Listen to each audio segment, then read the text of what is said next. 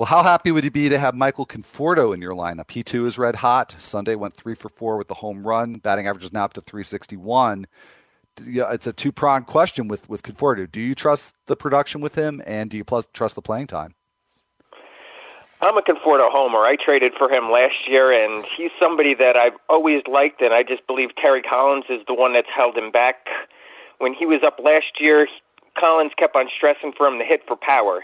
He's not a big power guy. He's more of a gap power doubles guy that'll give you 15, maybe 20 home runs in a good year, but he's definitely a good batting average guy. And now the playing time should be there because Duda's out.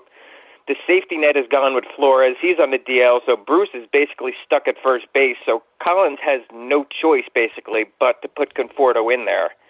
And I think with a week or two of him actually producing and proving to everybody what he can do, Collins is going to have no choice but to find room for him, and it'll probably be at the expense of Curtis Granderson once everybody is healthy.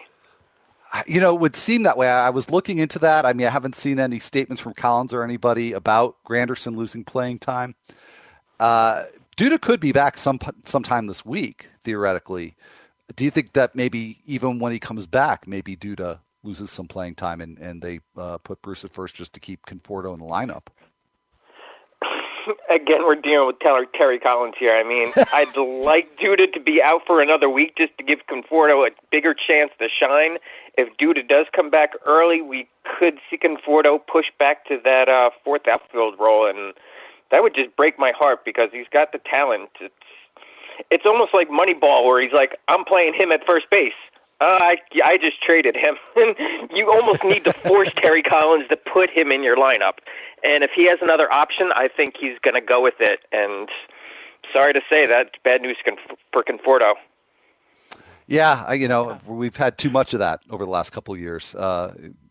We just seen there's, I don't know. They're going to have to make room somewhere because eventually Dude will be back, whether it's this week or next week.